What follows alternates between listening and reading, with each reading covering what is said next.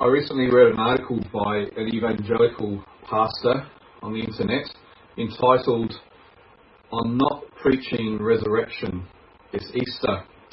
In it, he expresses his concern that, given our current circumstances, many preachers will be tempted this weekend and today in particular to use resurrection as a metaphor for survival, to motivate people to see that we will get through this coronavirus pandemic together, and just as Jesus rose from the dead, we will come out the other side of this with new hope and new life. Now, I can understand his concern, and no doubt there will be many sermons this Sunday that would be just that, using Jesus' resurrection as a metaphor, as really just a motivational tool or a self-help metaphor for how we can get through tough times. But I think the article drew a false dichotomy, a false division between Jesus' resurrection and our promised resurrection, because the two are a package deal. One doesn't exist without the other.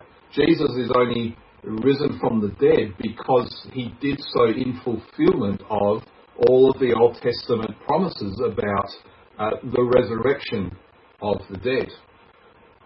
And we can only be sure of our future resurrection because Jesus is raised from the dead. As we see in verse 20, Jesus is the first fruits of those who have fallen asleep. Now, the first fruits are exactly what the name says. They are the first pickings, chronologically speaking, of a harvest of fruit. For the Jews, the beginning of the harvest was around the same time as the Passover. And so the festival celebrating the beginning of the harvest, called the Festival of First Fruits, was celebrated, and it was always on the first day after the Passover Sabbath, the Sunday after the Sabbath during the Passover festival, the day that Jesus rose from the dead. So we see that Jesus is the fulfillment of the Passover. He goes as the Passover lamb to the cross on the Friday during the Passover festival. His blood is poured out to redeem his people from death, so that the angel of death might pass over God's people as they did in the Exodus from Egypt. He then fulfills the festival of the first fruits as he rises from the dead. And we see in his resurrection a prototype, so to speak, of our own resurrection, a sign of what the harvest to come is going to be like in its quantity and in its quality.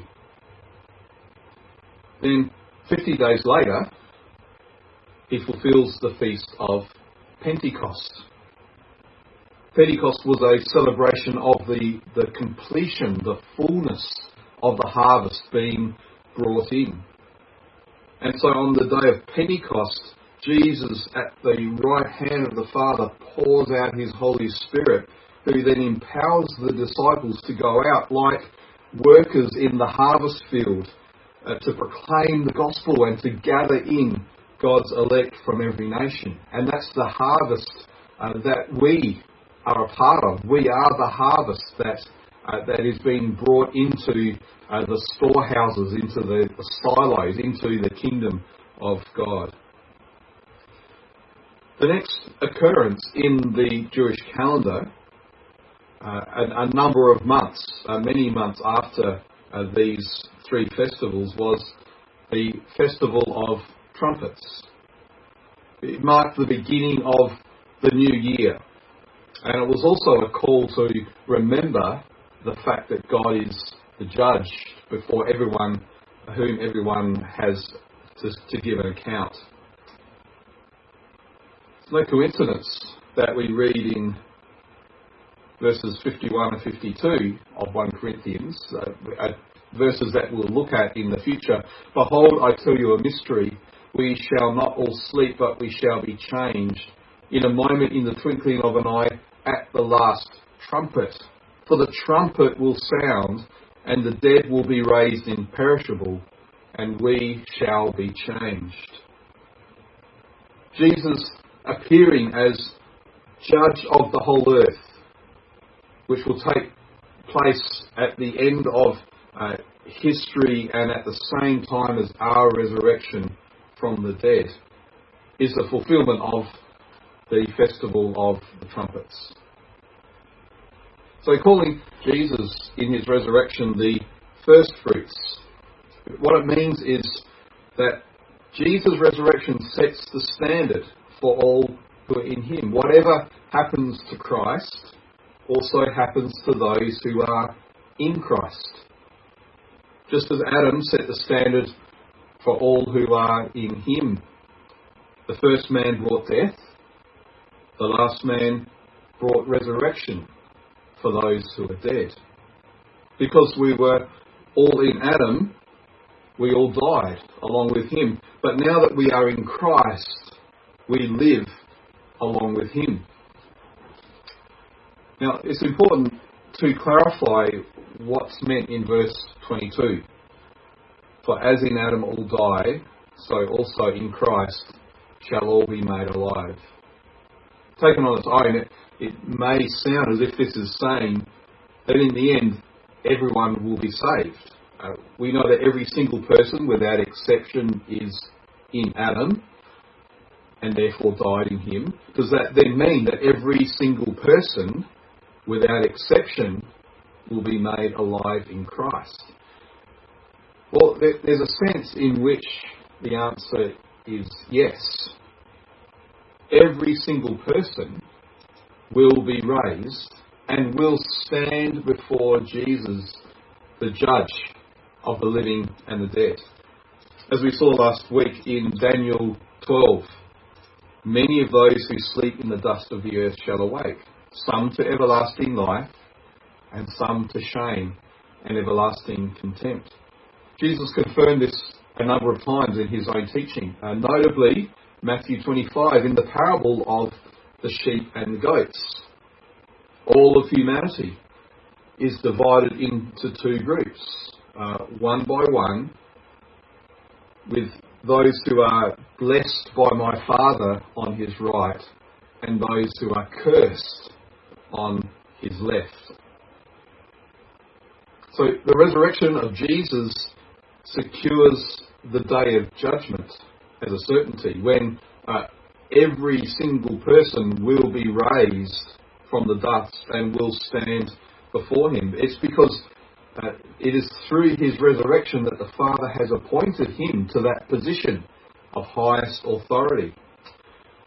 Paul said to the Athenians that the time of ignorance got overlooked, but now he commands all people everywhere to repent, because he has fixed a day on which he will judge the world in righteousness by a man whom he has appointed, and of this he has given assurance to all by raising him from the dead. But while the day of judgment and the resurrection of every human being on that day is in view here, the passage is focusing on what Jesus' resurrection means for those who are in him. Being made alive here is not just a physical resuscitation. It's life in its fullest sense. It's about life that is communion with the Father through the Son in the power and joy of the Holy Spirit. It's the eternal life that Jesus describes as knowing the only true God and Jesus Christ, whom he has sent. It's life in which we know the face of God turned towards us, the light of his presence filling us and giving us peace. It's life in which we know his pleasure in us as his beloved sons and daughters. Now, clearly from the teaching of Scripture and from Jesus himself. We know that not everyone will know this fullness of life. There will be an ongoing existence for sure, but it will only be those who are in Christ for whom this existence will really be called life. What Paul is saying here is not that every person without exception will know this life in Christ, but that for all people without distinction, this is the only way that they may know true life. It makes no difference whether you are a Jew or a Gentile, whether you are young or old, male or female, a good citizen or a criminal, religious or non-religious. Apart from Christ, you are dead in Adam. And in him you remain under God's wrath. And the only way that you could ever be made alive again is if God takes you out from under his wrath, out of Adam, out of your sins, and places you in Christ, into his righteousness, into his holiness, into his place of favour and acceptance with the Father. If by faith you know that this is what he has done for you, then you can be assured that the resurrection life of Christ is already at work in you. The Holy Spirit has been given to you and he has sealed you for that day, so that your resurrection on that day won't be to everlasting shame and contempt, but will be to everlasting life in his presence. So, to rephrase verse 22, we could say something like, on that day, those who remain in Adam will remain in their state of death, while those who are in Christ will be brought into the fullness of the life that they have in him, a life that is eternal. Verses 23 to 26 they're the basis for the very famous black spiritual when the saints go marching in. They paint a picture of a victory procession of the king's son, the prince, the heir to the throne as he returns in victory from conquering his enemies. And he's entering into the city in triumphal procession. The son heads up this procession, and following him is his victorious army. And as they march through the streets, they're joined by all of the citizens who have been liberated from their enemies by this conquering, victorious Prince of Life. The Son leads this procession right up to the palace of his Father, because it is on his Father's behalf that he went out to win the battle. And before his Father's throne, he publicly acknowledges that all he did was for his Father's glory. And he calls on all of the citizens of the kingdom to bow the knee with him before the Father's throne, to acknowledge him as the ruler over all. This scenario is actually played out in one of John's visions in the book of Revelation. The seventh angel blew his trumpet. There's the trumpet again. And there were loud voices in heaven saying, "The kingdom of the world has become the kingdom of our Lord and of his Christ, and he shall reign forever and ever." And the 24 elders who sit on their thrones before God fell on their faces and worshipped God, saying, "We give thanks to you, Lord God Almighty, who is and who was, for you have taken your great power and begun to reign. The nations raged, but your wrath came, and the time for the dead to be judged, and for rewarding your servants, the prophets and the saints, and those who fear your name, both small and great, and for destroying the destroyers of the earth." 24 elders who fall on their faces and worship God, they represent the people of God. The 12 tribes of Israel representing the Old Testament people, and the 12 apostles representing the New Testament saints. We will be there before the Father's throne with Jesus at our head, and we will worship him for the triumph of his mercy and grace and justice that he has accomplished through his Son.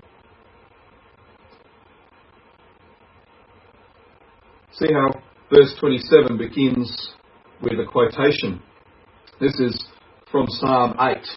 And Psalm 8 is a psalm about the majesty of humanity. When I look at your heavens, the work of your fingers, the moon and the stars which you have set in place, what is man that you are mindful of him, and the Son of Man that you care for him? Yet you have made him a little lower than the heavenly beings and crowned him with glory and honour. You have given him dominion over the works of your hands. And here's the quote, you have put all things under his feet. See, God's plan in creation was to make humanity the rulers over everything that he had made, subject only to himself.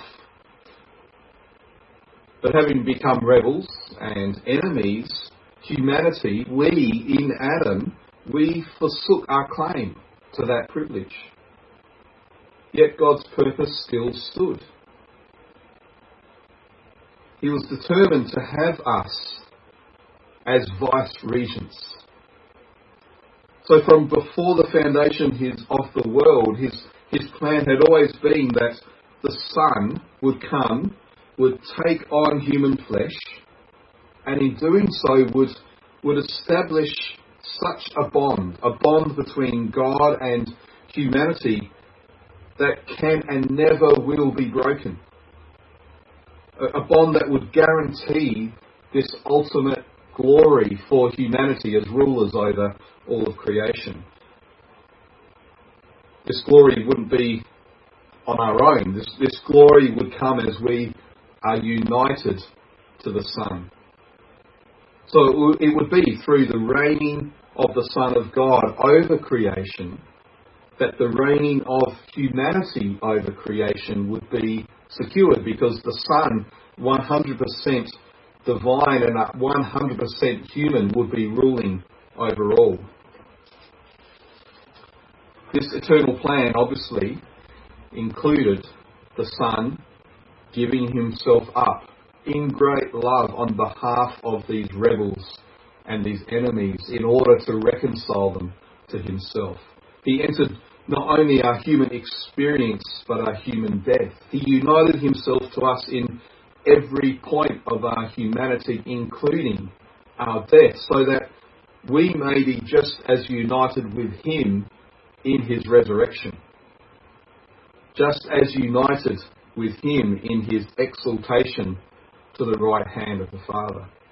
So when we see in verse 28 the Son being subjected to the Father, it's not diminishing his own status as God the Son. It's not a loss of his eternal authority or his equality with the Father in his divine nature.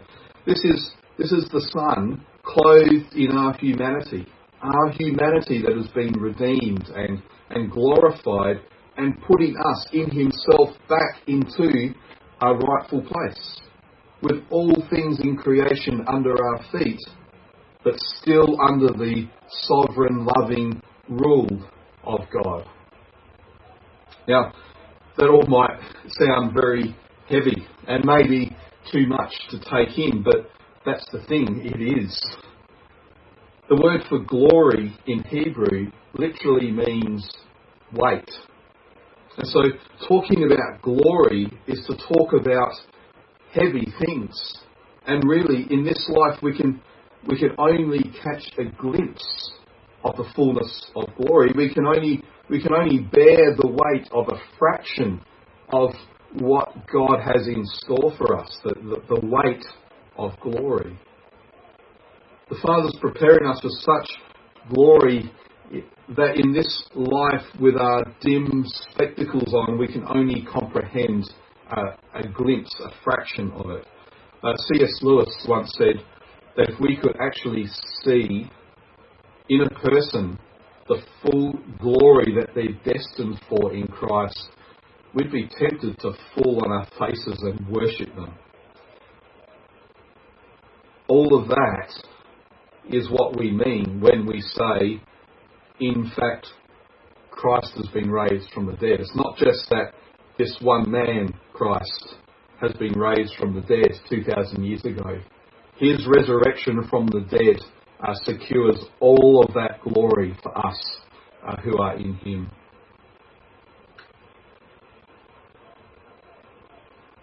Now, back in verses 12 to 19, we were told that essentially all of Christianity would be a farce if the dead are not raised and if Christ consequently was not raised. And here in these verses, he gives two examples of how that would be true. One from the Corinthians' own practice and one from his own life. Now, exactly what baptism on behalf of the dead looked like, or why some Christians at this time are practicing it, we can't actually say for sure. This is the only reference, not only in the Bible, but in all literature from this period of time, that makes reference to this strange practice.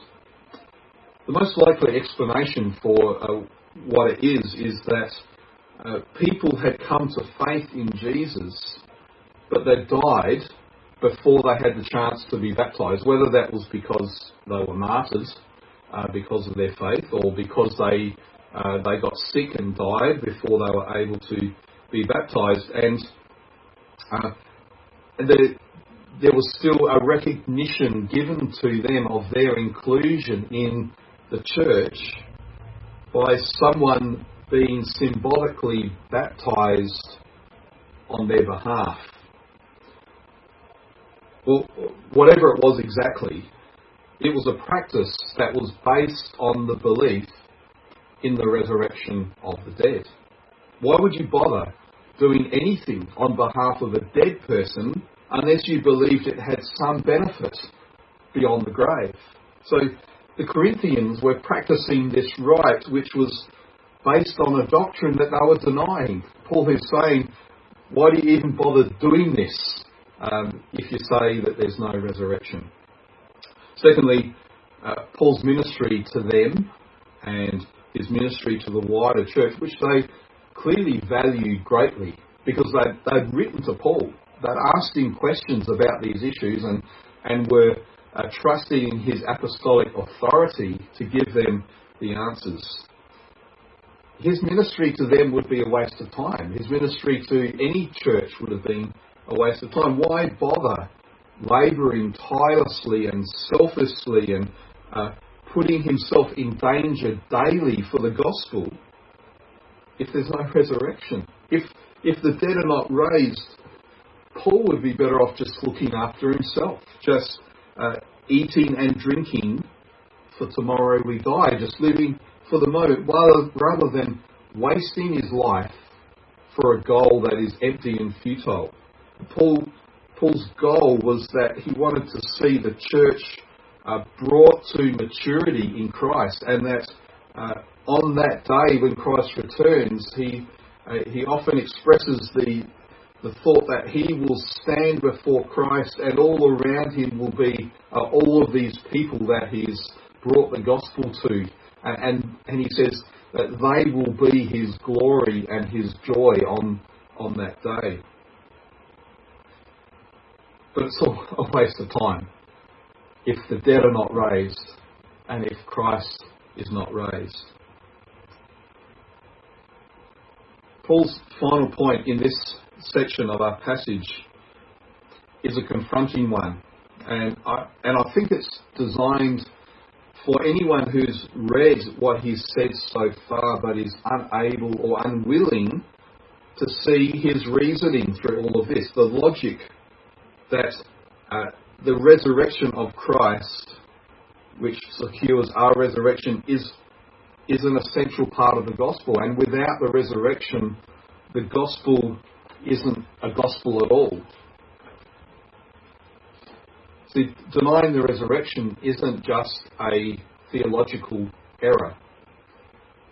It's sin. To reject what is clearly taught in Scripture, what God has said without question and without doubt, is, quite frankly, disobedience against God. Such that he says in verse 34 that those who deny the resurrection really have no knowledge of God. They may claim to know God, but you cannot know God except through the resurrection, through the risen Christ. In July 1984, the York Minster Cathedral in England was struck by lightning and devastated by a fire that was started by the lightning. Many people at the time saw it as an interesting coincidence that this happened only 3 days after the consecration of a bishop who, among other things, denied the resurrection of Jesus. Now, whether that was God's purpose in that lightning strike, we can't say for sure. One day we'll find out, I guess. But it stands nevertheless as a symbol for us that the truth of the resurrection is not only to be important for us. The resurrection of Jesus and the resurrection of the dead is important to and for God himself. It was his action to raise Jesus from the dead. It was his action, his explicit command to have the risen Jesus proclaimed as Lord to every tribe and tongue and people and nation. It's the resurrection of Jesus that seals all of his promises, that vindicates him as the judge of all the earth. He'll always do what is right. It's the resurrection that shows him to be the one true God who deserves all honour and glory and praise from every creature on and below and above the earth. God has put his own glory at stake by making this event of the first Easter Sunday, the resurrection of Jesus from the dead, central to all that he's ever said and done and all that he ever will say and do. So as the Church of God, we must never lose, as one of our central foundational cries, Christ is risen. He is risen indeed.